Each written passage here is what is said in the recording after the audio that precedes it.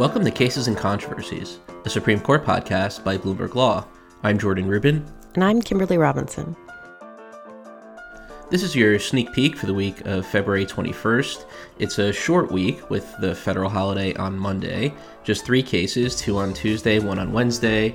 We might be getting some bigger Supreme Court news if Biden announces his pick to replace Breyer. He said he'd do so in February, a month that appears to be ending in the near future. But until then, Kimberly, kick us off with the sneak peek.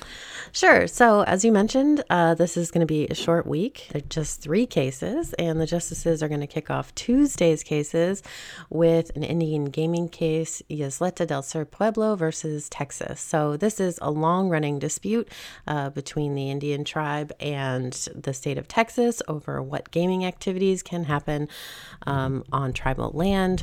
So the Fifth Circuit here sided with Texas in finding that the Federal Restoration Act, which broadly prohibits gaming on the Indian land, applies to bingo and slot machines rather than the more permissive Indian Gaming Regulatory Act. So it's just a straight statutory interpretation case there. And then we're going to keep with the theme of tribal cases with the second case, right, Jordan? That's right. So the second case on Tuesday is Dinesby against United States.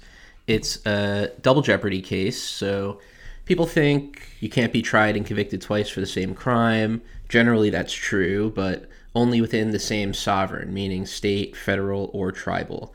In theory, you could be convicted under multiple sovereigns, so that's not typically how it goes. Either way, kind of weird, but that's our system. And whether that makes sense isn't the issue here. The issue in this case, Dinesby, is how to classify the type of court in question, called a court of Indian offenses. A Native American defendant was convicted in one of those courts and then in federal district court as well.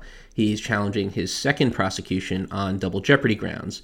And so you hear the name of the first court, Court of Indian Offenses, you might think, well, obviously that's a tribal court, but it's not quite as simple as that. And to answer the question, the justices are going to be looking at how those courts operate and some of the history behind them. And so that's Tuesday. Kimberly, what's the last case of the week on Wednesday? Well, the last case of the week requires us to go back in time. So do you remember when we used to have a president named Donald Trump? Mm-hmm. Right. So under the Trump administration, there was this controversial immigration policy called the Public Charge Rule, which prohibited immigrants who were likely to require government assistance. So that rule, obviously under the Biden administration, is no longer in effect, but the Supreme Court's going to hear a dispute over it anyway. Why, you ask? I have no idea. So the question here is whether or not a group of states led by Arizona can take the place of the Biden administration and defend the public charge rule that is no longer in effect. So I think one interesting thing to note about this case, Arizona versus the city and county of San Francisco, is that it's one of several cases this term which deals with these really explosive kind of underlying policies here, the immigration public charge rule, but it gets at it at kind of a procedural way, asking either who can sue or who can be sued. So of course, we've spent a lot of time on this podcast talking about SB 8, which obviously deals with abortion, but the question there is who can be sued. And then there's also the case Cameron versus EMW Women's Surgical Center, which also dealt with abortion, but there whether or not the Kentucky State Attorney General can stand in the place of other state officials to defend the state's abortion law. So just something interesting to note as to that case. And I think that's going to do it, Jordan. Pretty short week. It is. I have a feeling it might become elongated if we are given an announcement by Biden, which seems to be the time to do it, because I think the following Monday is the last day of the month. I don't know if he's going to want to wait till the very last day to still make sure that he keeps his word, but we shall see. And what should we do until then to follow along with the latest, do you think, Kimberly? I guess people can follow along with the latest Supreme Court news at news.bloomberglaw.com. I don't have a better idea than that. All right.